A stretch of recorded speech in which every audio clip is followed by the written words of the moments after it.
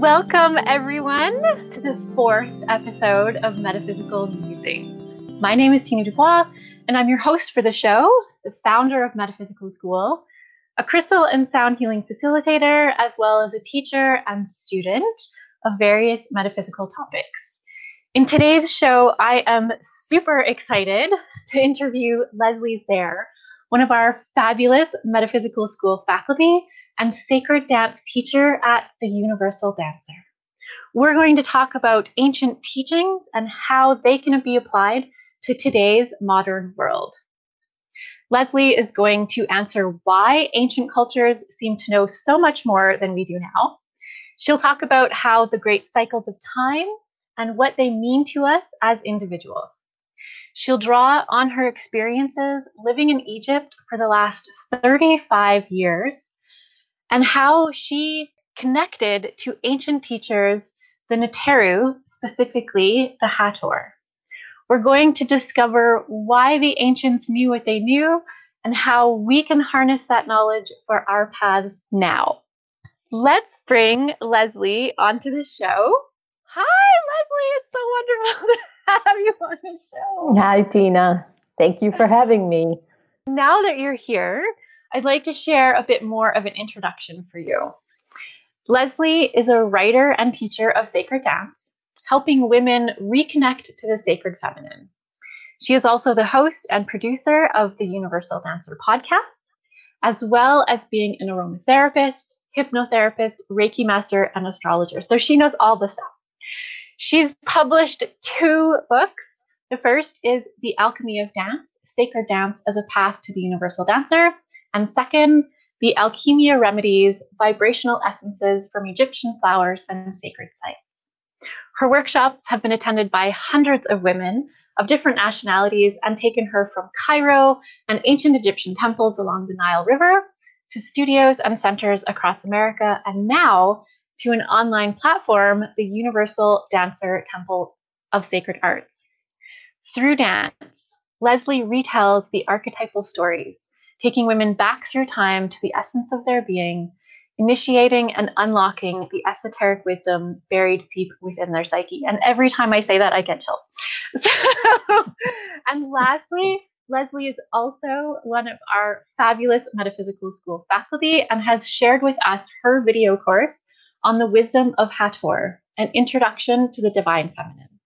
She's also participated in our 2 masterclass events. In our Energy Empowerment Masterclass, she shared her wisdom on setting energetic boundaries.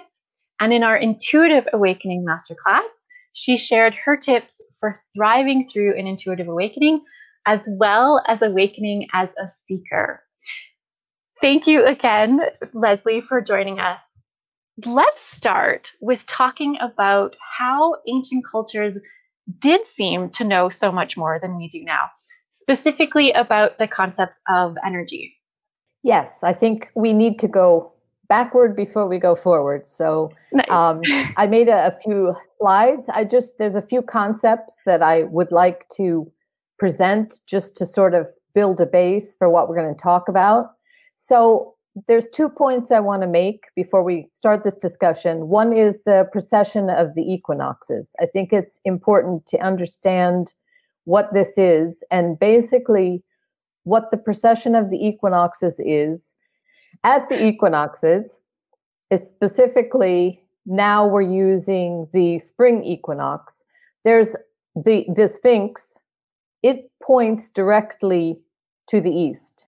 So it's very interesting. So during the equinoxes, the sun actually rises right in front of the Sphinx. So if you were standing behind the Sphinx, you would see the sun coming up just over the Sphinx's head. It's due east. And so the equinoxes, the precession is about what sign, what astrological constellation rises just before the sun. So we have the ages. You can show the next slide maybe, and I will begin to explain this. But what happens is that we go through all the different constellations. So right now we're talking about the age of Aquarius. Well, what that means is that just before the sun rises, we would see the constellation of Aquarius on the horizon. So this changes. Every 2,160 years, there's a different constellation that rises just before the sun on the equinox. So this is what defines the different ages. So we've been in the age of Pisces. Now we're moving into the age of Aquarius. Now, all the ancient cultures knew about this. They spoke about this. And what's really interesting is that that it wasn't really something that people talked about. Even though the ancients, in all of their myths and their writings, they talk about this precession, it wasn't something that archaeologists or probably even scientists talked about much. I think most people know about it now. But can I ask a question? Yeah, sure. So was this precession of the equinoxes knowledge more like what we would consider today like just common knowledge? So it's not something that we really talk about. It was just part of their culture, and therefore it wasn't really something to write down. It was just part of who they were. Well, yes and no. It was important. So they did actually write it down, but they spoke about it in a comment, like all cultures spoke about it. That's what's interesting. If you've ever read the book Hamlet's Mill, they're talking at the Hamlet's Mill. Basically, the mill was a metaphor for this cycle, this precession. And they go on to describe all these ancient cultures that actually used this system of the precession. And in I think it was 96, I could be off by a few years, but around 1996, Robert Bauval and Graham Hancock wrote a book called Message of the Sphinx, or The Keepers of Genesis. It had two titles, and I don't really know why. But anyway, in this book, it's when Robert Bauval suggests that the pyramids are aligned to the stars in Orion's belt. So this was 1996, I think. In the 90s, everybody just laughed at him. They said, this is absolutely ridiculous, especially the Egyptologists, that, no, the ancients didn't know anything about how could they do that? How could they be that exact? They had primitive tools, all of this. Well, now we know. So it's almost 30 years later, now we know that all these ancient sites are aligned to constellations. So in 30 years, there's been a huge shift. And I think we are living in a really exciting time where science has finally decided that it needs to actually look at these concepts. So now I think precession is fairly common. People talk about it. The scientists believe it's because of the pull from the moon that creates a tilt in the earth. And then it changes over time, and I'll go into that a little bit more. But first, I want to get to the concept of precession. That's how we define the ages. It's whatever constellation is rising during this equinox. That's what defines the age. Now, another thing that's kind of interesting is that now we actually use I think we call it now the March equinox, because we can't call it spring, because in the southern hemisphere, it's not actually spring, but the March equinox, which is generally what we're using. We call it the spring equinox, but the ancients actually used the fall equinox as this indicator. So that's something that I think will unfold and become clearer as time goes on. But it's only just recently that everybody's really looking at this and seeing how important this concept is. So precession, as I said, if you want to bring up the next slide, occurs because of this, the Earth is tilted, and there is this anomaly that creates something that is going to change the angle of the Earth's axis to make it a different North Star. So now Polaris is our North Star. In 14,000, Vega will be our North Star. So because of this wobble and the way it goes around, the signs change. Now, as I mentioned, scientists are saying that has to do with the pull of the moon and all of these things, but actually that has been tested and that's not true. We don't know what causes it, but it's not there's nothing within our solar system that's actually causing that. So it has to be something from outside of the solar system. Well, that was going to be my next question. If it's not the moon, what is Yep. it? Well, okay, this is a whole different subject. So I'm just going to mention it briefly because if anybody's really interested, I think that they should pursue this. But there are people that believe that we are part of a binary system, that there are actually two suns. And at first, it was believed that 60% of all stars are binary. And now they believe possibly that's up to 80%. So the likelihood that we are a binary system is more than 50%. So it probably is true.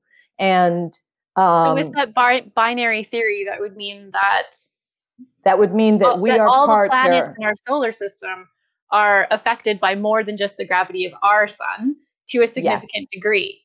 Yes, they could be.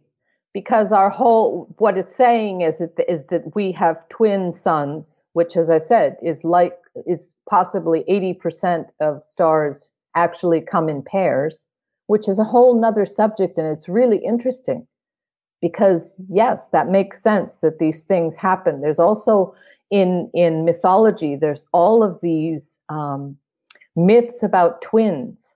And probably those are metaphors for these two suns there's two stars that actually rotate within each other, affecting each other.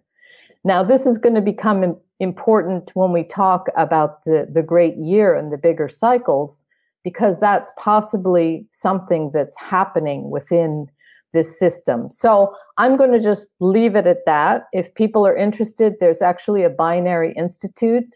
And that's what they're doing, is they're researching this possibility of there being a second sun that we are connected with. So I want to talk about that, about precession, just to sort of set that up. So if I say precession, people know what I'm talking about.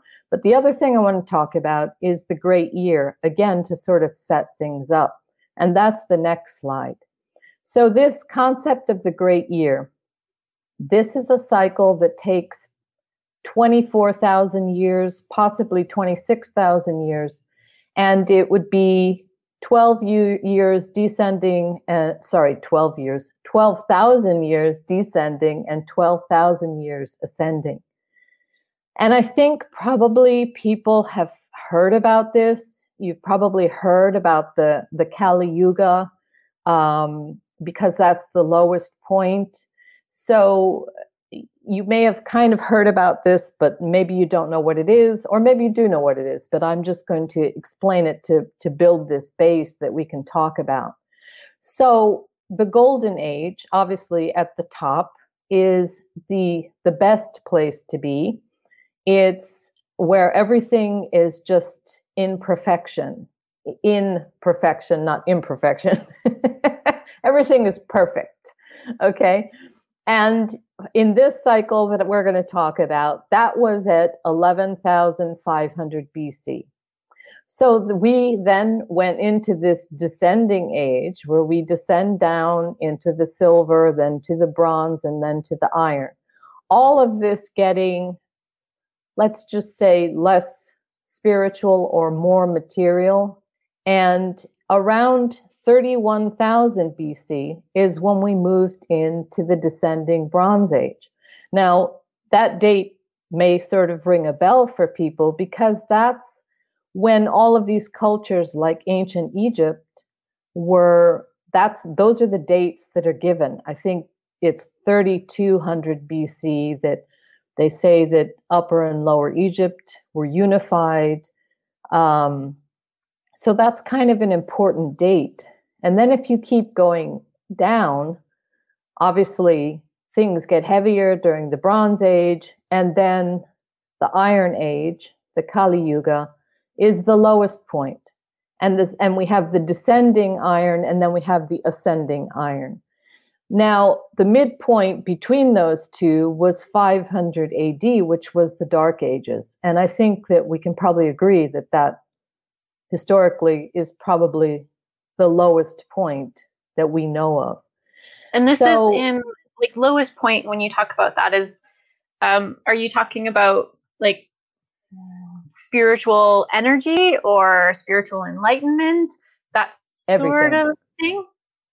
Everything. People's lives. In 500 AD, the lifespan was 30 years. I mean, it was a really horrible time. And we know that before that, and this has been a problem, like with archaeologists, that they didn't want to believe, like they don't want to believe that the Sphinx might possibly be, 10,000 years old, because no, they couldn't have done that. They didn't have the tools. But in this model, no, we actually were at a higher age, and then we descended to this lowest point of the Kali Yuga, and now we're on the ascent. And present day, we're in the ascending Bronze Age, but we're kind of just in the ascending Bronze Age. So we've moved into that. We're definitely better off than we were in 500 AD, but we're still working on it. But I think, as I said before, I think this is an exciting time. Like a lot is happening in a very short period of time. I referenced this book that was 30 years ago. So in 30 years, a lot has happened. And I think one of the big turning points was Göbekli Tepe, when this was discovered, because no one wanted to believe that our history was older than 3100 BC. That was it. Do you want to talk about what Göbekli Tepe is for people who don't know? It's, for those who don't know, it's something that was discovered in Turkey, and it's dated to be about 10,000 BC. And it's amazing. And if you haven't seen the pictures of it, just Google it and look at the pictures, because the work that is done, the carving, the type of carving that's done, it's this, I can't remember what it's called, but it's when like the animals are coming out of the stone, which means you have to cut away all the stone except for that animal that's protruding. It's something very difficult to do. And the whole thing was intentionally buried. So as soon as that was discovered, and it was dated to 10,000 BC, all of a sudden, everybody just had to throw their hands up in the air, because now we know that our history and civilization is much older than we thought it was. And it's probably much older than that, but that was proof that there's something else going on here. So, and the dating of the site of the Turkish Göbekli Tepe, it also kind of gave some more evidence to Robert Bauval, I think I have his name right. His theory, I guess, is that the ancient Egyptian sites, temples and the Sphinx, they are older than 6,000 years as well. That they could be much older than what archaeologists thought they were like 40 years ago. Yes, and they removed the ceiling, because we know Göbekli Tepe is 12,000 years old. So to say that the Sphinx is 10,000 or 12,000 years old is now a possibility. And John Anthony West, who did a lot of work in Egypt, he brought Robert Schoch, who is a geologist, and he had him come, and a scientist. I mean, he's a professor at Boston University. And he came and he did tests around the Sphinx, and he said, no, this is much older. This is probably 10,000 years old. So now we're at the point where science, instead of combating what people are saying, what independent archaeologists are saying, or independent researchers are saying, now science is beginning to support that. But I think that's also kind of part of this the new age that we are moving in to is this, bringing together of science and spirituality. And now that we've sort of broken through, there's a lot that's going on. There's a lot more science that's being done in really interesting areas. And I'm happy that's why I say it's an exciting time, because I'm happy that researchers are working towards this instead of trying to just pretend it doesn't exist or to disprove these things. So the what sacred happened, and the scientific are, coming together in the middle in many scientific areas. Yes.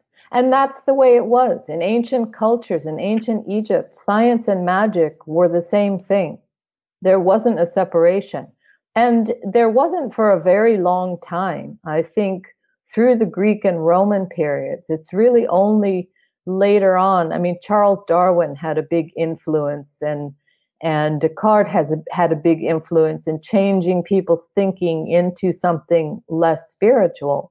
But as we can see from this chart, that's a natural progression.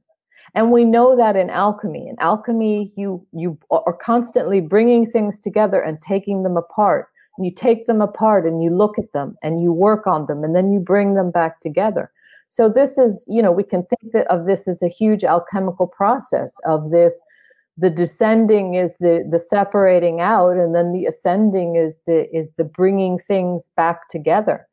So this is why I'm saying I think we have a lot to learn from the ancients, because they really did know what they were talking about. They were talking about very spiritual concepts. And a lot of people who are doing spiritual work know that.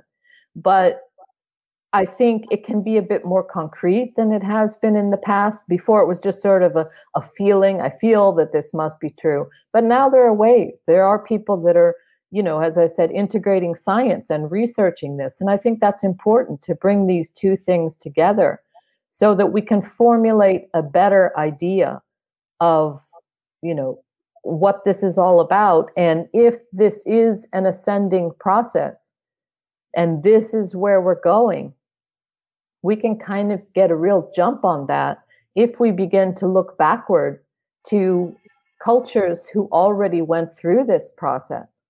And what did they know? And it's really interesting. I think it's a good idea to read all of this and then just stop and kind of think about, what do you feel is right and isn't right, and how could it be? And I don't think we have to just decide that it's one way, because it is an unfolding and things are changing. And let's let it change, and let's experiment and entertain ideas and see where that can take us. But I do think that these ancient cultures have a lot to teach us once we stopped trying to put them down and treat them as if they were barbaric and they didn't know primitive. What. Yeah. I don't know if you've ever read John Anthony West's book, Serpent in the Sky, but the way the book is set up is so interesting. It's quite a large book. And what he's done is he has the text that whatever he's talking about, and then over in the margins, he has quotations by very well-known, like people like Carter, very well-known archaeologists, making statements like, well, these people couldn't possibly, they were barbarians, they were uncivilized, they couldn't possibly have known what they were talking about. And the whole book is like just these statements.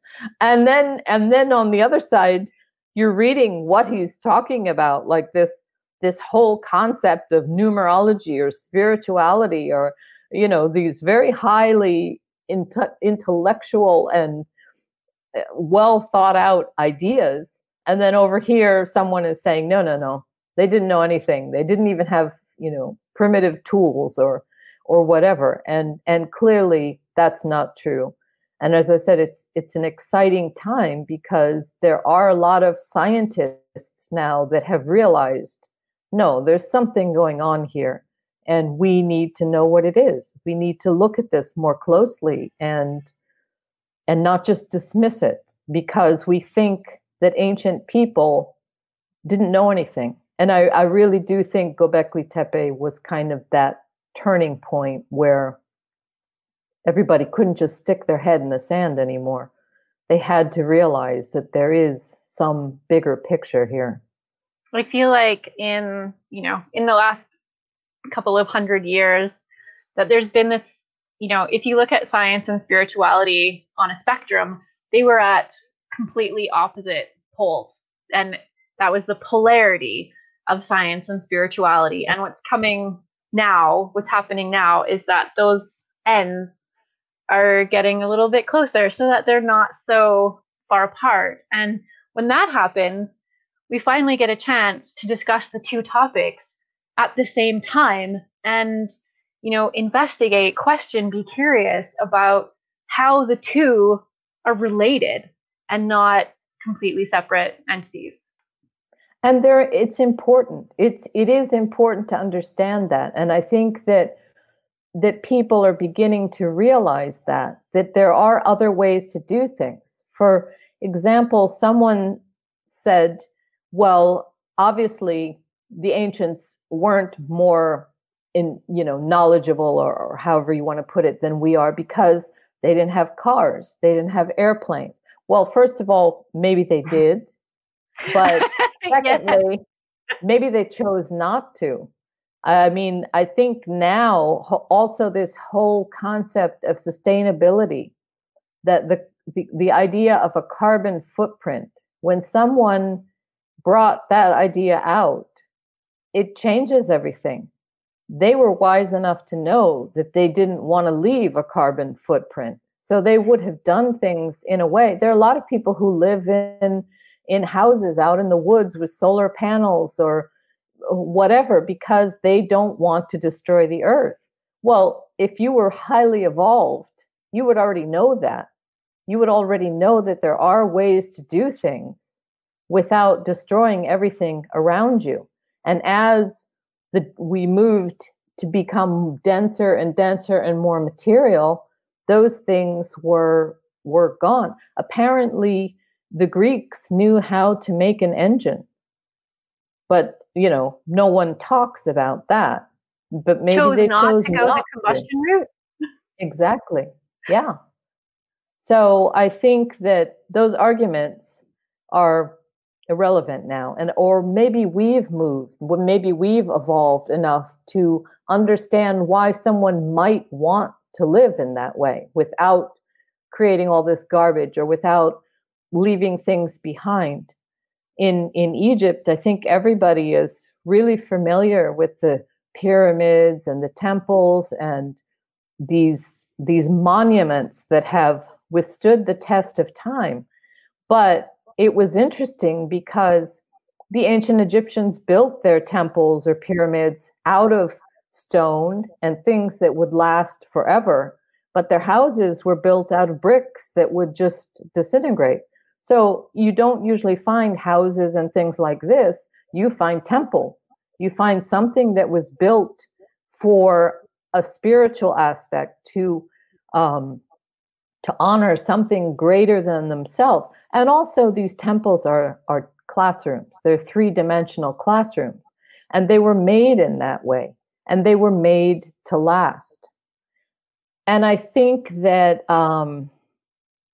all of these, like standing stones, like Stonehenge, all of these are aligned to solstices, to equinoxes, to different constellations. The ancients were trying to talk to us in a language that was visual so that we didn't need words. Yes. And they're still here because they're aligned. We can no longer just say, no, this is not, this is nonsense, or like, why would you build these standing stones that weigh tons? Why would you go through all of this work? You have nothing better to do. Why would you do that? So I think that we need to stop and say, okay, these people were trying to talk to us. through the ages and through time. And if you wanted to do that and you wanted to leave something behind, how would you do that? Well, you would do it. You probably wouldn't necessarily do it with a language, because people speak different languages. Language changes over time. You would do it in a way that was visual, that was symbolic, so that when cultures further into the future saw these things, they would be able to decipher what they are. And I think it's important to, if you look at these structures, these temples, to really think about what it evokes in you and how you feel about it, because there is a message in all of it. And when you go to the temples, when you go to the ancient temples and you walk into them, you can feel something. All of these hieroglyphs and the artwork on the walls, it's all speaking to you, and it's all making you feel something, and it's sacred geometry, so it's working on you. And the electromagnetic fields in these places are very different. So you're getting a sort of sensorial experience of something that doesn't have to be in words. There are other ways to communicate, and I think they were wise enough to realize that through time they would need to do that. They would need to find ways to communicate that were not in a written language, that's not broad enough. Yeah, information can be transmitted, in a number of ways, because information is just energy, right? And so those of us who are energetically sensitive, can learn, pick up on it, absorb information, whether we want to or not. And that is one of the beautiful things about sacred geometry. And, for those who don't know, sacred geometry was kind of one of my metaphysical rabbit holes that I went down, and kind of is the reason why metaphysical school exists, actually, is my, journey to learning about sacred geometry and all that I could about it. So information can be delivered in more than just a written form or an oral form. It can be energetically transmitted as well. And there's many ways to communicate. Another wonderful book is The Alphabet versus the Goddess. Leonard Shlain is the author. And it's wonderful because after reading that book, that was the first time that I understood history. I had taken history in school and I never got it. I didn't know when were the Greeks and when were the Romans and when was the Dark Ages and when was the medieval period. But he goes through each one of these and talks about the written word and how the written word was kind of our downfall, or that's when we lost the goddess, because we completely moved to the left brain. Before that, it was storytelling and it was oral tradition. Yes, drama, dancing, nature, figurines, being taught exactly. by nature cycles. Yes. And how when we moved into the left brain, that was really the beginning of the end. And when we lost the goddess, which to me is the feminine, I think that, the goddess represents the divine feminine. And so when we're getting back, that we're reintegrating like this, we're having a conversation. And I think that again is just something to look at, to affirm, and to realize that we are becoming more right brain again, or we're integrating that. The Maya talk about this period of time and how through different periods of time we move from the left brain to the right brain, and we're kind of alternating which one is more important or more dominant at that period of time. But this period of time is about integrating the two, which again brings us back to the age of Aquarius, because Aquarius is about integration. The caduceus, which are the two snakes going up the staff, is the symbol for Uranus, which is the ruler of Aquarius. So this period of time, the age of Aquarius, is very much about this integration of opposites. It's not about neutrality. It's not about removing all of this. It's about integrating these two. These two polarities are important, but they need to come together. And the feminine is really about both and rather than either or. And I think we've come to a point where we're reintegrating that. So yes, there may be things that are polar and separated, but there are also things that are polar and integrated. So it's an exciting time. Well, now that you've talked about the goddess and how that represents the divine feminine, now might be a good time to talk about what are the Neteru. Hopefully I pronounced that right. And can you share more about your relationship with Hathor? So the Neteru, Neter was a word that was mistranslated by archaeologists as God. And so this is why we say the god Osiris or the goddess Isis. And Neter, Neteru is the plural. Neter actually is an aspect of nature. It's an archetype. And it was revered and worshipped in ancient times, but it was worshipped as an aspect of nature. Nothing was separated from nature and this kind of natural flow. So the Neter or the Neteru are what most people know as the gods and goddesses of ancient Egypt. And what's interesting about them is that they represent different functions or different aspects. Obviously, every archetype has some, again, talking about information, an archetype is a blueprint. It's something that holds information in a specific pattern so that it unfolds in a very specific way. And that's what these Neter or Neteru were these archetypes. So when we invoke the god Osiris, the Neter Osiris, we're invoking a very specific kind of energy that has a story, that has a beginning, middle, and end, that holds certain qualities. So for me, really what called me back to Egypt was Hathor, and she is the Neteret of the divine feminine or the sacred feminine. And I didn't really realize that was what was happening. I didn't realize that was why I was coming or what was going on. But as time went on, it began to unfold. And she's, I'll use the word goddess because that's what most people know what her we're as. all used to. Yes, that what the vocabulary that people use. She's the goddess of scrying, of dance, of music, basically of vibration. But she was someone who wasn't really well known. And we're talking about, 30, 40 years ago. I think people are more familiar with her now, but not so much because Isis kind of took over the front row, and she's the one that everybody knows about and everybody remembers. And again, if you look at the history, you have to think about Egypt. If Egypt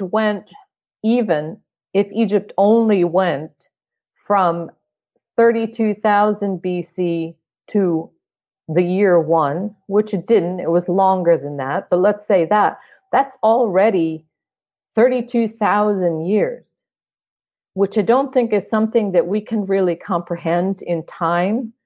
From the year 1 to now, it's only been 2020 years. So this is 1.5 times that, and we're talking about a period of time that everybody seems to accept, that 32,000 or 31,000 BC. Maybe it's even older than that. So this is a huge period of time. So obviously these gods and goddesses changed a lot over those periods of time. Hathor is a pre-dynastic goddess, or she was pre-dynastic. So she's very ancient. And you see a lot more about her in the really ancient things. And then as we get closer through history, you see more of Isis. And I think that really changed around the age of Aries, which is when like the Abrahamic religions came in, and it became more patriarchal. So you have Osiris and Isis and Nephthys and Set. You have this whole group which were closer to human beings. So we're moving away, again, if you think of that, the Yuga cycle, we're moving away from that sort of immaterial thing into more manifested, more physical forms, because these become more accepted. And they become more patriarchal. There was more of a hierarchy. So can I ask a question at this point? Sure. I've been listening to what you've been saying, and it kind of makes me think that so Hathor was more of this archetypal idea, and kind of as time, went on, this archetype got more and more personified into a goddess figure, and we start calling, Hathor her, and therefore she gets this somewhat anthropomorphized identity, right? Which was an archetype of the divine feminine and vibration. And then as more time goes on, Hathor's archetype kind of evolves to be more and more and more personified until it's no longer Hathor, it's Isis, because Isis, kind of covers most of the archetypes of the divine feminine as well. So would you kind of say that the evolution of the Hathor archetype, which I kind of want to touch a little bit on, most people pronounce Hathor, and I would really love your input on how that even evolved from Hathor to Hathor. But would you agree or disagree that the concept of the divine feminine from ancient Egyptian teachings kind of evolved from the Hathor archetype to more and more personified, to Hathor the goddess, and then Isis the goddess? Do you think that is kind of a logical progression? It is, and it's a very modern idea, because in ancient times, everything was not so clear. There are many female goddesses, and again, we're talking about different places in Egypt. There were different centers, so some were more devoted to one neter or neteret or god or goddess, and then others to other ones. There were many female goddesses that sort of overlapped. So you can't sort of just take it apart and say, this one does that, and that one does that. And Osiris is the god of the dead. Set is, the warrior. They're not that specific. They blend into each other, different. And the same thing happened through history. We have the whole Greek gods and goddesses just morphing into the Roman ones, which all came from the Egyptian ones, morphed into the Greek, so you have that, but they're not these definite lines. So I think whenever we talk about this, we need to try to get less concrete and try to define it less and try to understand and feel it more. And I think then we can really understand what's going on. Again, with the goddesses, they were usually about processes. And in ancient times, we had the serpent goddess, and the serpent goddess was Hathor Sekhmet. Again, there are always two aspects of the feminine that integrate, because this takes us back. If you know anything about the cosmic serpent, I think Jeremy Narby talks about this, and it's really the concept of DNA. So as far back in these ancient times, people knew about DNA. They knew that the serpent goddess, the two aspects of the serpent goddess, were our DNA. So again, you can't get too, well, then she's DNA and this is that. No, because DNA is this huge subject. It's possibly, everything. It moves through Well, us. It as someone with a bachelor's degree in genetics, yes, DNA is a really big concept. But yeah. So you were talking about, so DNA is a double helix, right? And so there's a double backbone. So what you're saying is, in ancient Egyptian teachings, share that one backbone is Hathor and one backbone is Sekhmet, and they intertwine. They intertwine. Mm-hmm. Cool. Yes. That's new to me, because that's not exactly what they teach you in university. No, it isn't. And I studied biochemistry at university and wondered why for an entire year I'm studying DNA. Now I know, because I have a very good understanding of DNA. So when I then can move into another area, well, wow, this is really interesting. We also know that DNA didn't originate on Earth. It couldn't have. It's too old. The process of creating DNA takes longer than it's actually been on Earth. So it was probably seeded. It could have been from a meteorite. It could have been from the Anunnaki. It could have been, it could have been, who knows where it came from. And it doesn't matter. I think we will know at some point in time. Maybe we're not ready to know, but that isn't the point. The point is that science has confirmed that it came from someplace else. So she's DNA. She, meaning the serpent goddess, is DNA. This is the function. This is what she brings. And usually the goddesses are about some kind of function. And what is Hathor all about? She's the goddess of birthing. And so is Sekhmet. But Sekhmet is the warrior goddess. Sekhmet is like when you're in labor, and you're fighting for your life and the life of the child. And then you have Hathor, which is this more nurturing type of energy, usually. Again, I'm just sort of peeling it back here. But those two are integrated, and both of them are about this process of genetics, which is what takes us into the future.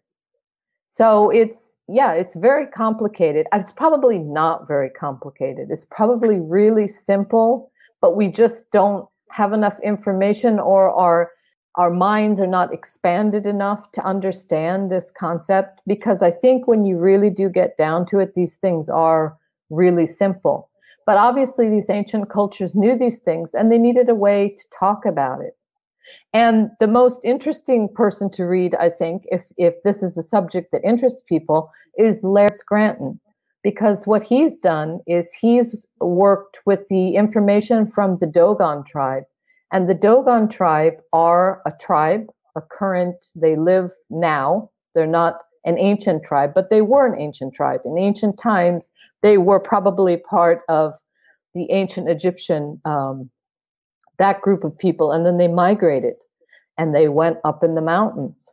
So they still exist, and they're the ones that knew that Sirius was a binary star even before scientists ever knew that, because they have their tradition of wisdom is unbroken. From these pre-dynastic times to now, they use the same mythology to explain the creation of the world. And they're actually what they're talking about is like quantum physics. But nobody could confirm that because nobody understood quantum physics until very recently. So yeah, it's really interesting. And he's done a lot of work with that. And he's confirming these concepts that they are using their mythology to describe things that scientists are only now beginning to understand. So there's a lot out there. Yeah. So as I said, it's exciting times. I kind of get, this is going to be ironic. I kind of get the picture that it's going to be ironic when I get to it. I'm getting the picture that, kind of the wisdom and knowledge of the universe is a big picture. And we have currently little puzzle pieces of it. And what we can use ancient teachings for is to fill in more of the pieces of the puzzle. So that when we put, the modern pieces and the ancient pieces together, we have a little bit clearer picture, a little bit more clarity about the bigger picture. Yes? Yes. Yes, and to start with the belief that these people did know what they were talking about and what did they mean. Because any wonderful, invention that has came from out in the ethers somewhere. Einstein talks Nothing is about, new. how he No get knowledge, yeah, no wisdom, and no nothing is new. It all no, exists. yeah, Yeah. or in altered states of consciousness. And in these altered states of consciousness is when we can communicate with that other side. So the thing I didn't say about this whole yuga cycle is that we go from the golden age, we become heavier, heavier, heavier, more material till we reach the Kali Yuga at the bottom. And then we have this ascending phase. And then everything flips. So everything goes from being physical in the material world to the non-material world. So again, Laird Scranton is another one to read about this. There seems to be these two worlds of the material world and the non-material world. The Dogen talk about this. I call it the physical and the metaphysical world. Yeah, and communicating between these two. And again, the Egyptians called it the Duat. We believe that they were obsessed with death, but they weren't. They were obsessed with this, not obsessed. They believed in this other non-material world. And that's where they were going. When they left this world, that's where they were going. And so it was important. It was important to know how to navigate that. And I think that that's the other thing. We can use this information in that way to communicate with this non-material world. And we don't have to communicate, like set up some type of communication, but just open our minds to the possibilities of these other dimensions and read things like mythology. I think that Rudolf Steiner believed that children should only read like Grimm's fairy tales because they were archetypal. That was the only thing they were allowed to read, because he believed that these archetypes, this was important for children to understand that. Well, they're the same stories as mythology. So if you want to do your kids a great service, read the mythology. These are the stories. These are the eternal return. This is where the truth is, and it's all encoded in some kind of a story, because stories are easy to remember and stories are easy to pass on. Just like this concept of DNA, it's easier to understand it if you think of it as two goddesses. Of that, then you can tell a story about these two goddesses, and you're going to explain all of science and genetics through these stories that you tell. So again, the feminine, this storytelling aspect that we're getting back into. So read mythology, look at these ancient cultures. As I said, there's a lot of independent researchers that are doing really interesting work. John Anthony West, who unfortunately has passed on, he did wonderful work, and he was an independent archaeologist. So there are a lot of people that have done the work.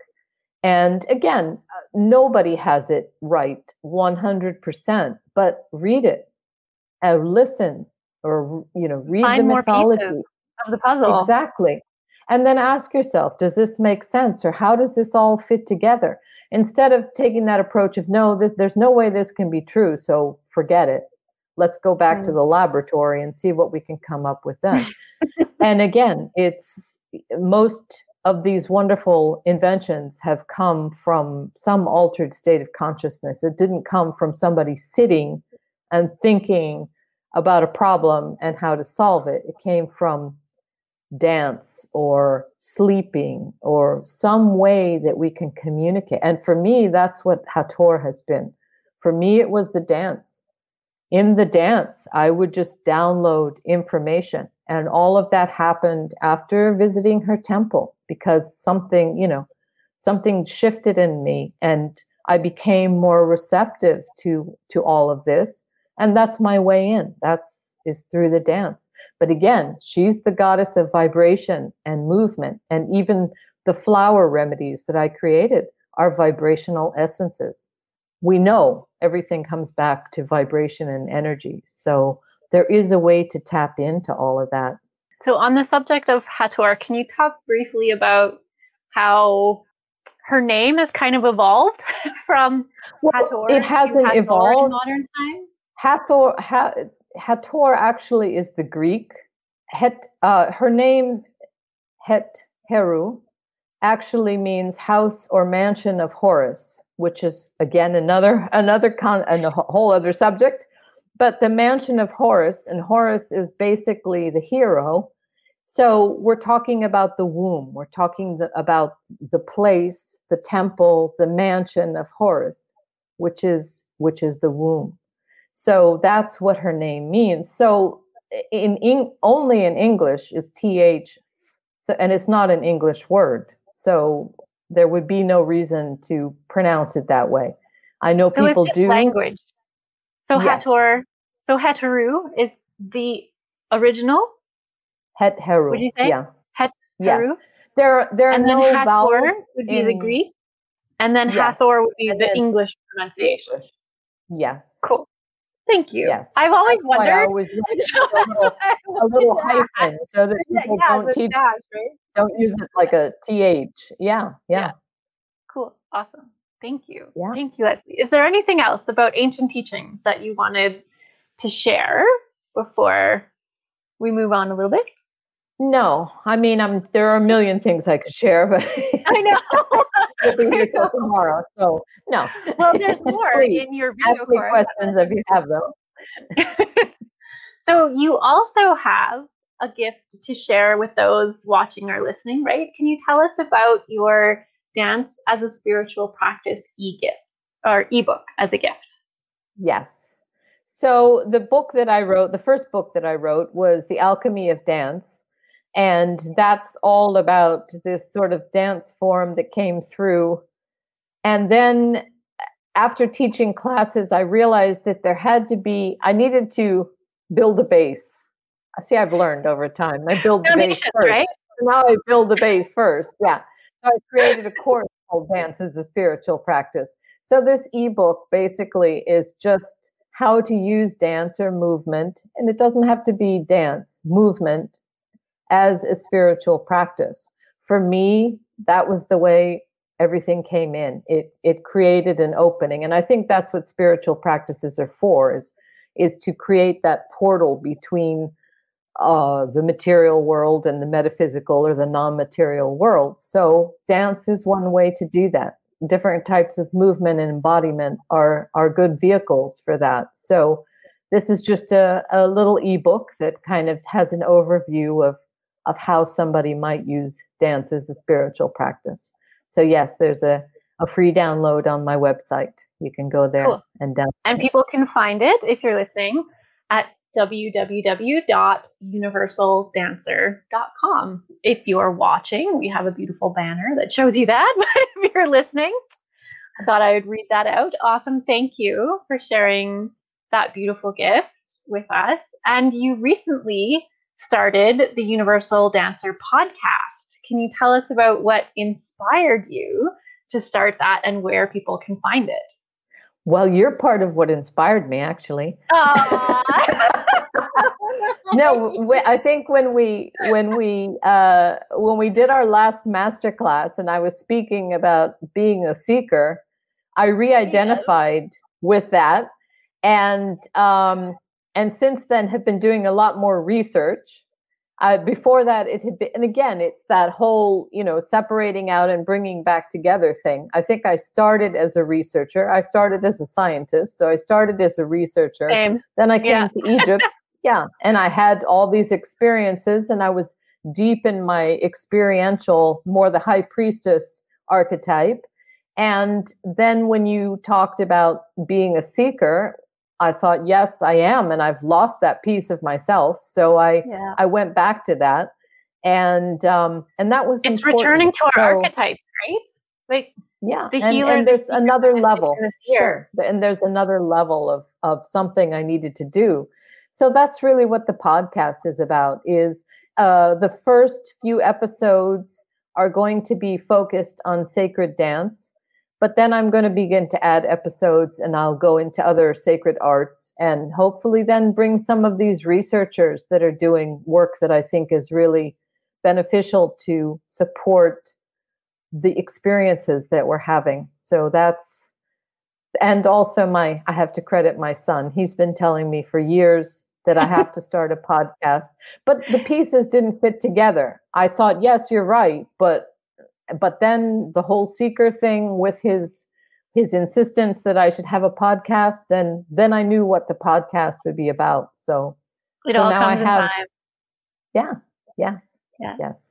Awesome. And people can find your podcast at www.universaldancer.com. There's a tab for a podcast, and I have a list of the guests and the past episodes and more information. Nice. Beautiful. Thank you so much, Leslie, for sharing all your amazing wisdom about how we can use the knowledge of the ancients to help us progress along our own modern paths. And to learn more from Leslie, you can visit her website at www.universaldancer.com. You can also take her Metaphysical School video course on the wisdom of Hathor, Introduction to the Divine Feminine. Hint, hint. So thank you, Leslie, for joining us today. Thank you, Tina. I really enjoyed talking to you. Thank you. Beautiful. Thanks. And before we go, I'd like to share that this episode of Metaphysical Musings is brought to you by Metaphysical School, offering everything awakened souls need to ignite their enlightenment journey, including courses, clarity, confidence, and connection. Our video education and community membership includes over 50 video courses and masterclasses to choose from that you can watch anytime, anywhere. You can discover your soul path as a healer, seeker, mystic, or seer, and find out where you're currently at on that path and what you need to get to the next step with ease. You can build trust in your intuition with our weekly intuitive activities designed to gain intuitive wisdom through experience, and get all the support you need with our growing community of awakened, metaphysically minded souls. If you're an awakened soul who feels afraid, alone, overwhelmed, or lost, we can help you to enlighten into being wise, connected, centered, and aligned on the next steps on your soul path. I invite you to visit our website to learn more about the many benefits of enrolling in our school membership, where you can ignite your enlightenment journey with us at metaphysical.school. And while you're there, I invite you to take our What Metaphysical Archetype Are You quiz to discover if you're the healer with a passion for caring for others, the seeker with a thirst for finding truth and wisdom, the mystic who revels in their intuitive abilities, or the seer skilled in divination and astrology. Knowing your metaphysical archetype is the first step in understanding your soul path, helping you to progress on your enlightenment journey. Just click on the Take the Quiz button on our website at metaphysical.school. And with that, I would like to conclude this episode of Metaphysical Musings by giving gratitude. Thank you so much to Leslie Zaire, Metaphysical School teacher and sacred dance teacher at theuniversaldancer.com, for joining us today and sharing some of her amazing ancient Egyptian wisdom with us. Again, you can connect with her through her website at universaldancer.com. You can also find her free gift, which is the Dance as a Spiritual Practice ebook, on her website as well. And you can connect with her on social media through her Instagram, which is at _universal_dancer. And lastly, I would like to thank you for joining us in watching or listening to the show. I hope you enjoyed this episode, and I look forward to sharing more metaphysical musings with you in upcoming episodes. Bye for now.